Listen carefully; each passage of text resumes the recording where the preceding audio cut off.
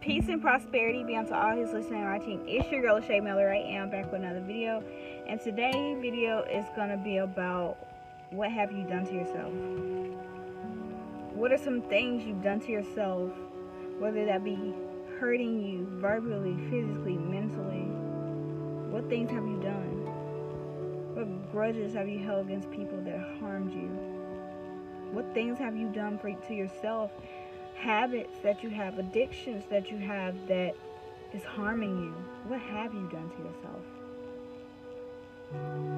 What are some things that you're telling yourself that are harming you mentally, putting you in a bad psychological state, that you make yourself feel like you're not worthy of nothing, that you sometimes even feel like committing suicide, that you don't even feel like living because you regret that you made certain mistakes and you can't even let it go.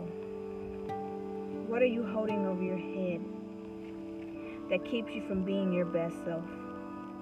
What are you doing that prevents you to be who you really are? What is really holding you back? What is the object? What is the addiction? What is the habit that you have that's holding you back? What are you doing to yourself? What are the thoughts that's coming in your mind? What are the words are you saying to yourself?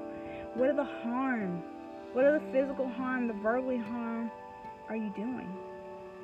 What things are you holding of yourself that is holding you back? Everybody lives with some sort of things that they repeat in their mind.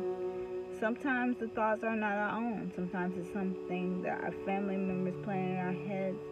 Maybe a mother or father said some things about us growing up and they became our inner voice.